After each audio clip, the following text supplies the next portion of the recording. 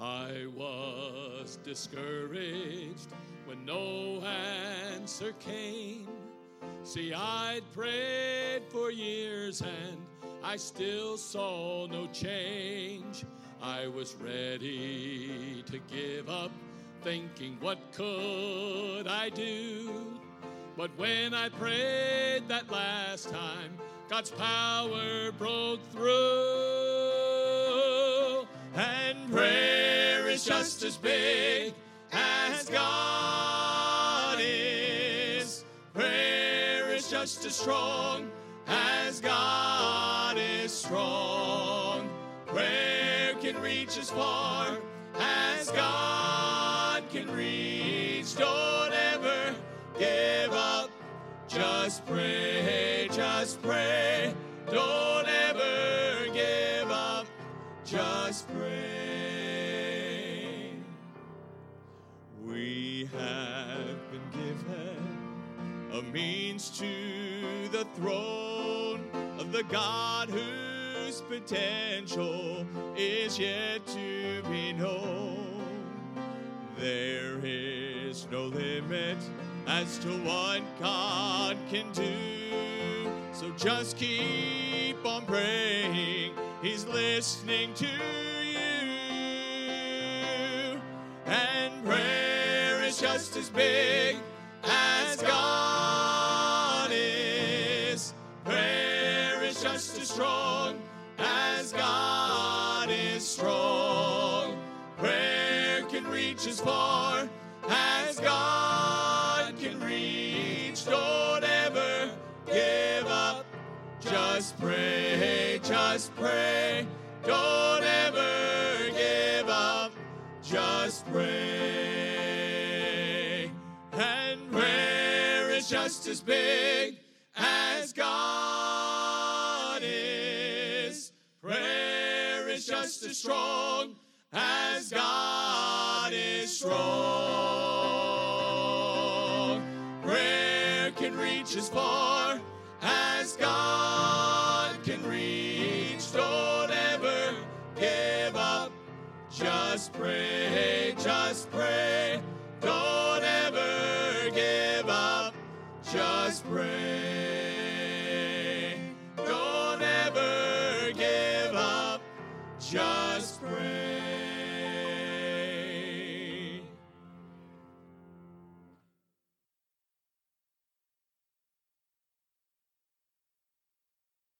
Well, amen. Just pray, right? And that's really the key. We probably talk a lot more about it than we do it, don't we? And boy, I tell you what, it is a key. It's a tremendous, powerful tool that God's given to us. It unlocks heaven, and boy, we need to utilize that tool more often. I'm sure all of us could probably do that more often. I know I could. Turn to Amos. Yeah, that's right, Amos. Good luck. Amos chapter 7. Amos chapter 7. Or Amos. However you can understand it. There's no right or wrong anymore. Whatever you think is all that matters. Right? Isn't that how it is today in our world, it seems like? Well, anyway, I learned it was Amos. Now, I don't know. It could be something else. Who knows? The Lord probably knows better than me. I don't know. So one day He'll let me know maybe. But that sounds pretty good for now. Chapter 7. We're going to begin reading in verse 10. We're going to read through verse 17. Amos chapter 7, beginning in verse 10.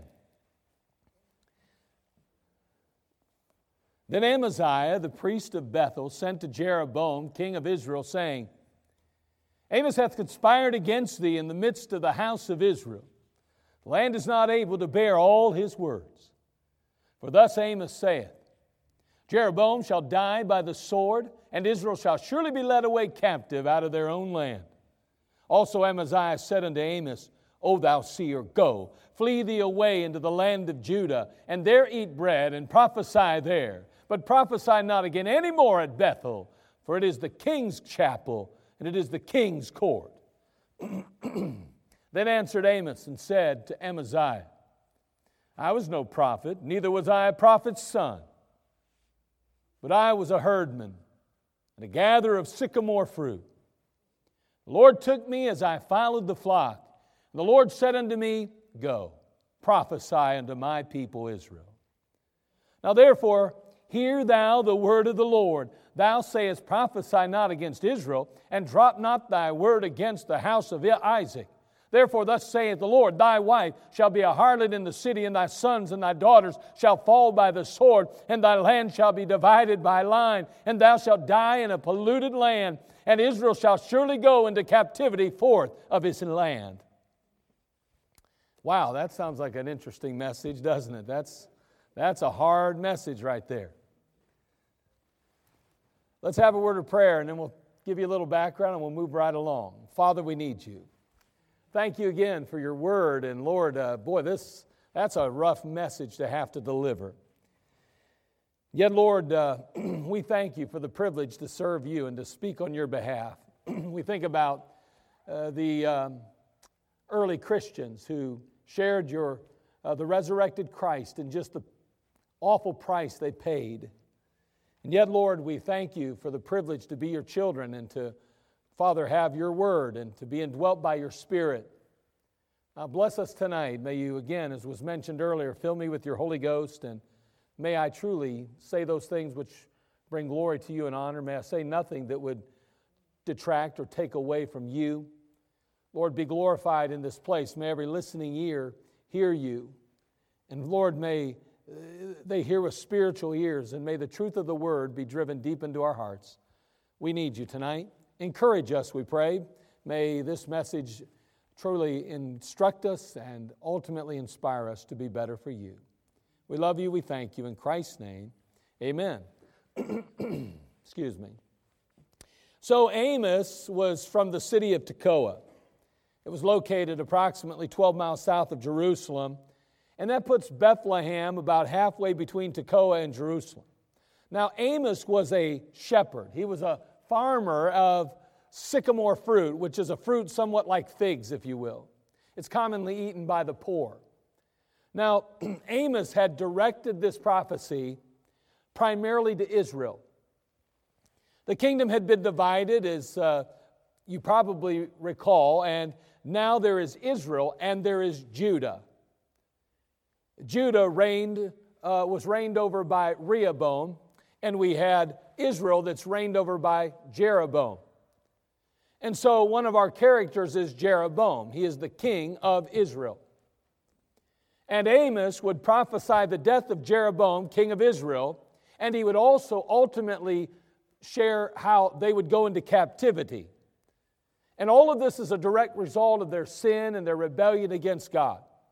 Now, Amaziah the priest, he insists that Amos, prophesy in Judah. We're really not pleased with the message you have for us here in Israel.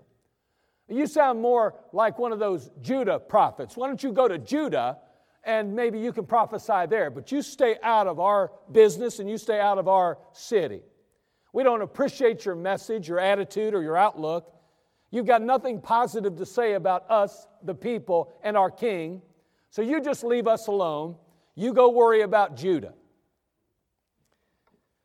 But Amos would tell Amaziah something very important. Amos would basically say, you know what? This wasn't my idea. I didn't decide one day to be a prophet. I didn't decide to show up here in Israel and share this horrible message with you about your king and about your nation. It was not my idea. It was God's idea. It's all God's doing. You want to blame somebody, don't blame me, blame God. He called me to prophesy to Israel. And God's the one who gave me this message for you. I mean, you can be upset with me if you like, but I didn't choose to come here. I didn't choose the message. I didn't choose how I was going to display it or share it. No, I just did in obedience what God told me to do.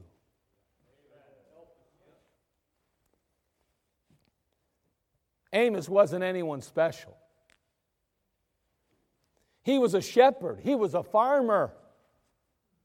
He had a very common upbringing, and he would have lived in obscurity if it hadn't been for God calling him to prophesy to Israel. They'd have walked around town and somebody had said, hey, you hear about Amos? They'd said, Amos who? What are you talking about? Who's Amos? I mean, all I know is that he makes pretty good cookies. You got famous Amoses? Okay. All right, so half of you are asleep already, but nonetheless, we don't know any Amos. Amos would have lived in obscurity if it wasn't for God calling him. But you know, that's how God works most often. He doesn't call the big shots, He calls the little shots. Look, if you would, in 1 Corinthians chapter 1. 1 Corinthians chapter 1. Oh, there's times when God will use somebody that is extremely talented or has a lot of ability or might have even a lot of money or prestige or power. And there's no doubt God can and has done that. But most of the time, God uses simple people. Ordinary people. Look what it says in 1 Corinthians chapter 1, verse 26. That one's a little easier to find.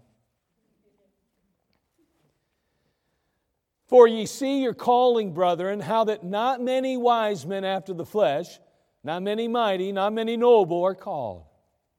But God hath chosen the foolish things of the world to confound the wise, and God hath chosen the weak things of the world to confound the things which are mighty. And base things of the world, and things which are despised, hath God chosen, yea, and things which are not, to bring to naught things that are, that no flesh should glory in His presence. So obviously that last little phrase really kind of expresses and explains why God doesn't always use the most popular or the richest or the handsomest, unlike me for a change. I mean, it's unusual. Okay? All right, just checking to make sure you're awake and alive. But the truth is that He normally doesn't do that. Why? Why doesn't God choose to use those who have pulled themselves up by their bootstraps, those who have seemed to accomplish something in the flesh, those that are often looked upon as being the successful and the most amazing people in our world? Well, that no man's flesh should glory in His presence. He doesn't want to share the glory. See, mankind has a tendency to say, you know what, that's why you're good at what you do, because you have abilities. You have a real gift of gab. You grew up under the best teaching and the best learning, and you've had all the privileges that you could possibly have. Man, I'll tell you what, if I had all that, I too could have been successful in this ministry or reaching people or doing the work of God. And God says, now, you know what, I'm going to use the simple, I'm going to use the commoner, because I want to make sure that when it's all said and done, I get the glory. Now again, there are humble people who God has, who have been used or have made a way in life, maybe before they were saved or possibly even while they've been saved, and God will use them mightily because they're humble and they have some characteristics and qualities that are necessary. But a lot of times, most of the time, He uses common people. People like me, people like you. See, He didn't use Moses as a prince in Egypt, but He waited till he was a nobody on the backside of a desert. You know, Jesus didn't come a king, but was born in a manger wrapped in swaddling clothes. God didn't anoint Eliab, who looked like a king. Instead, He chose David, who was found keeping watch over his father's flock. Again, Jesus didn't call the educated, the well-to-do, or the social elite for the most part, but instead He called common fishermen. So what in the world did all these people have in common? I mean, God doesn't necessarily use the most talented, at least from the world's perspective. He doesn't necessarily use the one who has the greatest IQ. So what do these common people that God uses have in common that make them usable in the hand of God? And that's what I want to share tonight. Number one, their attitude. Their attitude was humility. Humble. See, those that God uses are humble. You say, boy, you aren't. Listen to you, man. You're good looking. You got money. And none of that's true. But anyway, He uses the humble. We can't forget that our greatest example of humility was none other than Jesus Christ Himself. We see that in Mark chapter 10, verse 43. The Bible says in Mark 10:43, "But so shall it not be among you, but whosoever will be great among you shall be your minister, and whosoever you shall be chiefest shall be servant of all. For even the Son of Man came not to be ministered unto, but to minister and to give His life a ransom for many." What a humble spirit. D.L. Moody was the most famous evangelist in the world in the late 1800s. I'm sure you've heard of him. I know I have. And people came from all around the world to hear this man preach and to attend his Bible conferences. And his Bible conferences took place in what was called Northfield, Massachusetts. One year, a very large group of pastors from Europe made their way to the United States, and they became attendees in that particular conference. They were all given rooms in the dormitory of the Bible school, and as was customary in Europe, the men put their shoes outside the door of their room, and they expected them to be cleaned and polished by the servants during the night. That was customary in their country. And of course, there were no servants in the American dorm. But D.L. Moody was walking through the halls, and he was praying for his guests, and he saw those shoes, and he realized what had happened. And he mentioned the problem to a few of his students, but none of them offered to help. And so without another word, the evangelist, D.L. Moody, gathered up the shoes, took them back to his own room, and he began to clean and polish those shoes. Each pair, one by one. Moody didn't tell anybody what he had done.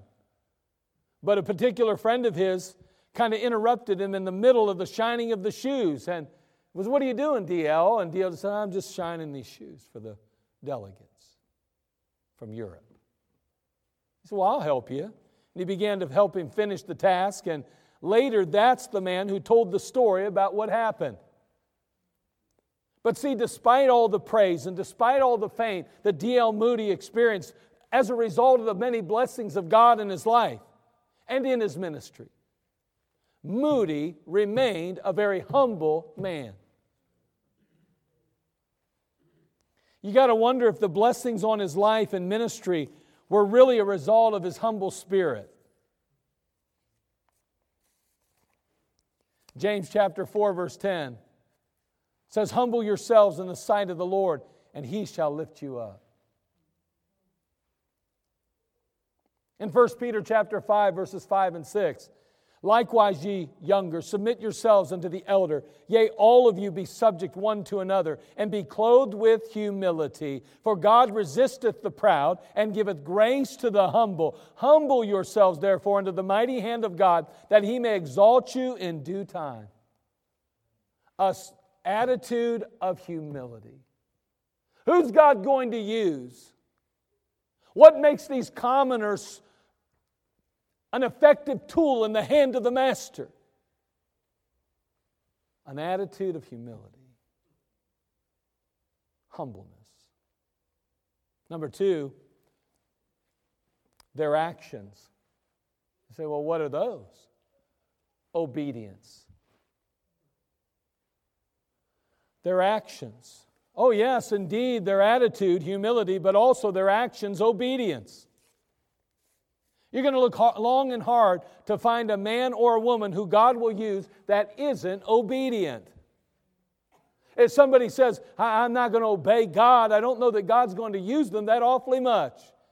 If He does use them, it won't be in the way that they would like Him to use them. Roger Staubach, who led the Dallas Cowboys to the Super Bowl victory in 1971, he admitted that his position as a quarterback who didn't call his own signals was a source of trial for him. It just bothered the life out of him. I mean, Coach Landry would send in every single play. He told Roger when to pass. He told him when to run. Only in emergency situations was Roger Staubach, the great quarterback, permitted to call the play. Change the play even, for that matter. Even though Roger Staubach considered Coach Landry to have a genius mind when it came to football strategy and football thinking, pride in his heart said he should be able to run his own team. I mean, I'm not some schoolboy anymore. I'm a professional football player, and I'm one of the best quarterbacks in the entire NFL.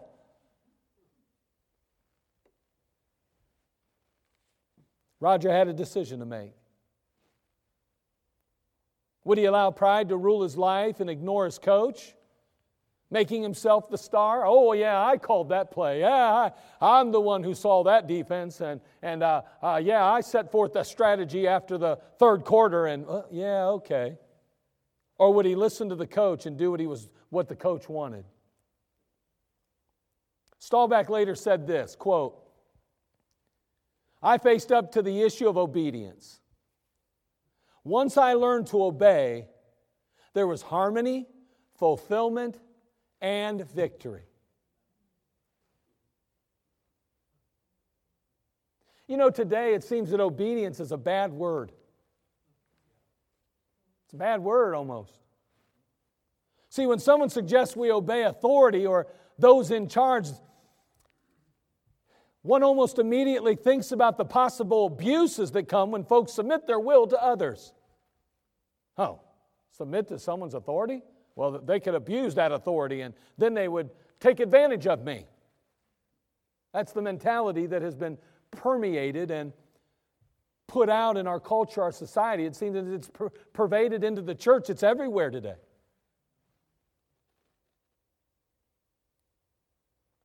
Sadly, Satan has gotten society to focus on the abuses and thus demonize the biblical principle itself.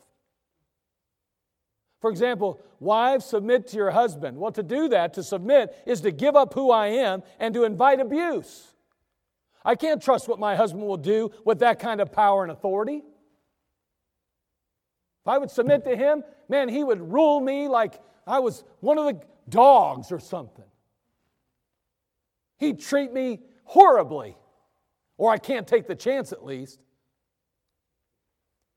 Children, obey your parents. Well, to obey my parents is somewhat degrading, really. I mean, it attacks my personal autonomy and freedom. I'm a human being. I'm not stupid. I know what's best for me. I can't give somebody that kind of authority. I mean, you tell me what you want me to do. If I agree with you, I'll do it. But if I don't, ain't nobody telling me what to do because I'm my own person. And that's okay. I got to learn this. I can't submit because you just may abuse your authority over me. And church is the same way. You know, most people are excited when they hear this phrase that kind of seems to be popping up all over the place when it comes to pastors' role in the church, when they say things like servant leader. And we just read a passage that said, the greatest among you will be servant of all. I understand that. But wait a second. That phrase, servant leadership and servant leader, that people are so excited about, they seem to forget the latter part of it. They like the servant part. They don't like the leadership part. Oh, I know I'm supposed to have an evangelist in right now. Right? You have the evangelist in to say the things that we don't want to hear, right? But no, that's not how it should be. Pastors should be at liberty to speak the truth. And the fact is today is that we have to be careful because the same mentality of abuse of power seems to be permeating into the church and people seem to be buying into it. A pastor can't have too much authority or he'll abuse that authority. Well, what's the Bible define as authority? What's the pastor's responsibility? How's the Word of God talk about him? Hey, listen, let me ask you a question. If a dad expects his children to obey him or to do what he says, is he a dictator? Is a dad a dictator for expecting his children to do what he asks them to do? And someone says, well, if I say that, I know where he's going, so I better be careful. Right? Wait a second. How about this when you think about it? Let's ask ourselves this. If a mother requires the children to take a bath, understanding there will be consequences if they don't obey, is she a dictator? You're going to have to take a bath, young man. And if you don't, there'll be consequences. Dictator. Is that really what a mom is when she expects her child to take a bath that's actually in his own best interest? Why would a pastor be a dictator simply because he expects the saints to follow his leadership? Why is that? Is that really dictatorship? I just want to give you just a few verses, and you look at them. You look them up on your time. You just look at Hebrews chapter 13 sometime. Read the chapter and find out what your responsibility and role is to your leader as pastor. I'm not going to even tell you. I'll let God tell you. But I'll say this. There is no doubt that people abuse authority all the time. But let me tell you something. To teach your children not to obey authority for fear that one day someone will abuse that authority in their life, you are setting your children up for failure. You better teach them to do the things the way God says to do it. To obey the authority. You just have to. Look what's going on in our world. How's it working out for us that everybody is anti-authority? Oh, we can't have that authoritarian kind of leadership. It'll destroy us. Well, I don't really see what's going on that's so great now. I mean, I don't know. There seems to be chaos and unrest in our streets all the time anymore. Seems like somebody better step up and say what's right and wrong and what we should be doing and shouldn't be doing. So, well, you're getting political now. Well, you say whatever you want, but it seems pretty biblical to me. It's a biblical principle. Obey the authority. Matter of fact, the Bible tells us in the book of Romans that we ought to obey the authority of our police officers. They're there as ministers to us. Anybody ever think about that? Don't you obey those police, they'll abuse their authority. Well, the Bible says they have authority as long as they're using it for good. And can I tell you, most police officers are trying to use it for good. Most are. Oh, there's always some people who abuse. There are teachers that abuse their authority. There are police officers that abuse their authority. There are dads and moms that abuse their authority. You know what? There are bosses that abuse their authority. There are pastors that abuse their authority. There are CEOs that abuse their authority. There are political pundits that abuse their authority and power. I get it. I hear it. But you better teach your children to obey authority or they're going to be in trouble in life.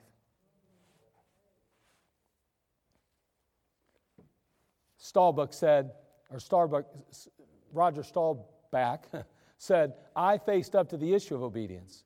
Once I learned to obey, there was harmony, fulfillment, and victory. And can I tell you, that's exactly what we get when we learn to yield to the God-given authority over us.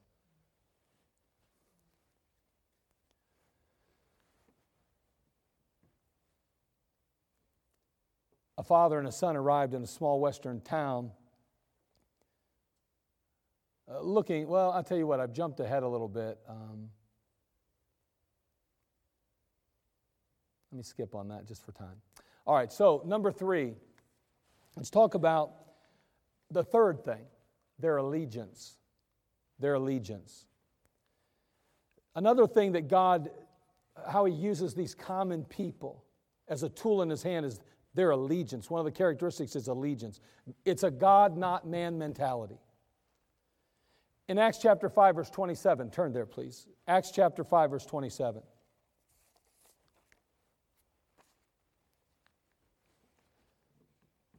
Notice what it says here in Acts 5:27. We're going to move very quick because I want to get this last one in before the end of the night.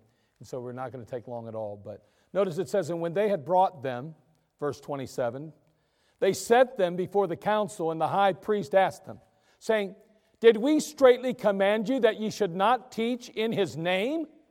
And behold, ye have filled Jerusalem with your doctrine, and intend to bring this man's blood upon us.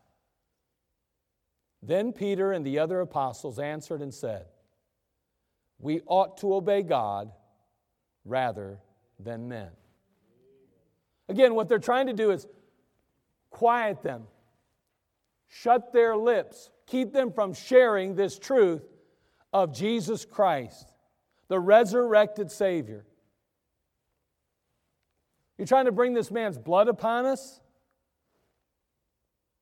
You're trying to act like we're the ones that killed him?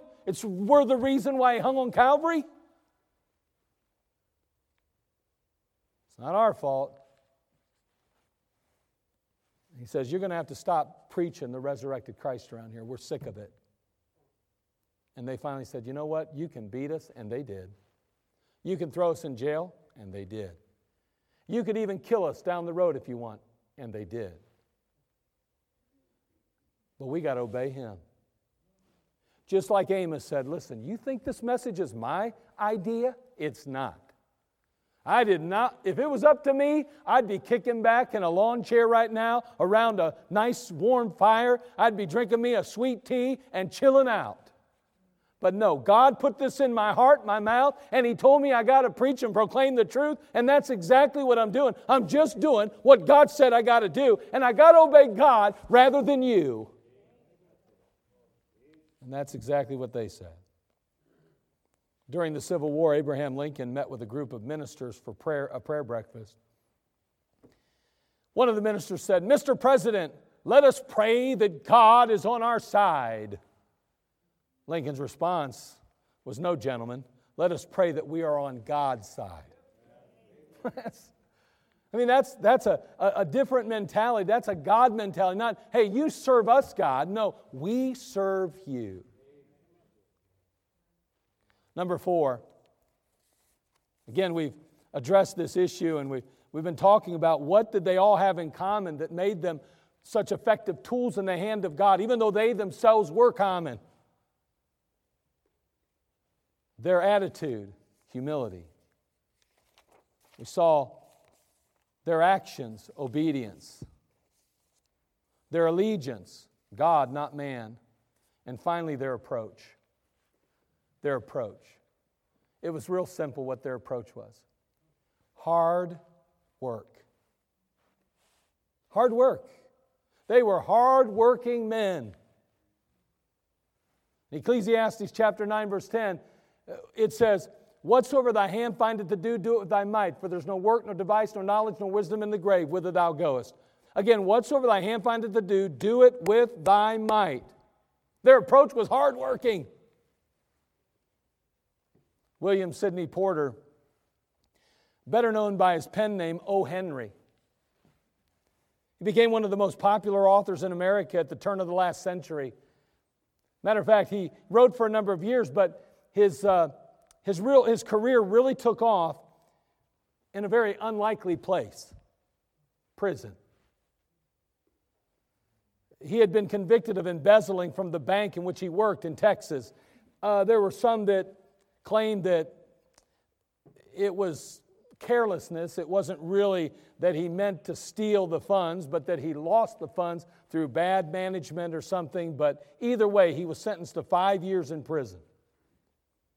And while he was there, he wrote and published some of his best-known stories.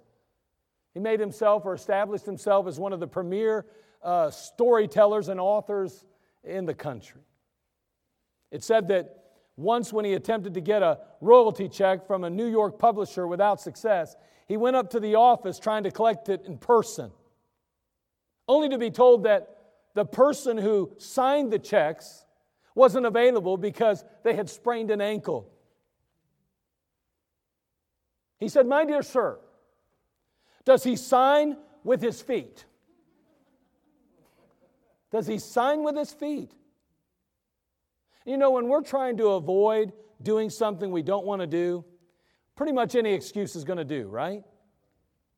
Rather than looking for reasons to avoid the task by which we've been called to do or asked to do, we should just be faithful and diligent about our work. Most of the time, it's harder to get out of the work than it is to simply do it. And Jesus said in John chapter 9, verse 4, "I must work the works of him that sent me while it is day. The night cometh when no man can work." There is a lot of work to be done in Christianity in the world in which we live. And sometimes we spend more time trying to find ways to get out of it than we do just simply doing it and getting it right. So many times in school, children try to get out of doing a lesson or a homework assignment when in reality, they'd be done with it by the time they got through thinking how to get over it. And that's true with us as adults. God calls us to reach a world with the gospel of Jesus Christ. He calls us to separate ourselves from a wicked, sinful world. He calls us to live a life in a way that's honoring and glorifying to Him. My mind just went blank. Let the words of my mouth and the meditation of my heart be acceptable in Thy sight, O Lord, my strength and my Redeemer. Boy, let the words of my mouth and the meditation of my heart be acceptable in Thy sight. I'm going to tell you what, that takes effort. But these men were hard-working. Their approach was, we're going to get the job done. We're not going to let it get dark on us, so to speak, sitting around doing nothing. We're going to work right up to the time we can't work anymore. Hey, Jesus Christ is coming back, and when He does, we'll be taken out. Until then, we got to stay at the work. There's a lot to be done. Like Amos, who was a simple herdsman and a gatherer of sycamore fruit, God will use you if you possess the proper attitude, actions, allegiance, and approach. You know, He's not interested in how popular you may be, how wealthy you are, or talented you may be. But no, He is impressed with your availability. Are you willing? They say availability is the greatest ability. See, God's looking for the humble and hardworking who will be obedient to Him and care more about what He thinks than what others think. Amos, you're a nobody. Who do you think you are coming to our country and telling our king that he's going to die and that the country's going to go into captivity? Who do you think you are? You just go over there to Judah. You get out of here. You're a nobody. You're nothing. I don't know who your family is. I don't know who you are up to this point. You are nothing but trouble, Buster. Fellas, listen. Honestly, this isn't my idea. It's all His.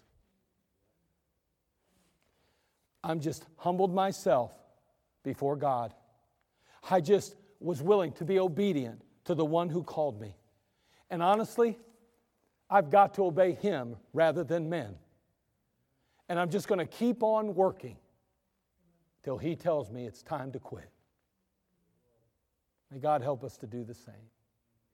And if we'll have that attitude, God will use us too. Father, we come to You. We thank You again for all You do for us and all that You mean to us. And Lord, again, we are desperate for Your touch and Your leadership in our life. Thank You for the simplicity of Your word. God of heaven, help us, Lord, just to have the right kind of attitude. We're just common folk. We're just normal people. And Lord, You use the common. And Lord, we want You to be glorified. That's what we want. We want You to be exalted. And so, Lord, use us. Lord, may we be that person that's humble. May we be that person who is willing to be obedient, to simply care more about what You think than what the world thinks. And then may we just be hardworking. We'll thank You and praise You, Lord, as we put ourselves in a position and exhibit the characteristics and quality that enable You to use common people like Amos and like us. We'll thank You in Jesus' name. Amen. Let's all stand, every head bowed.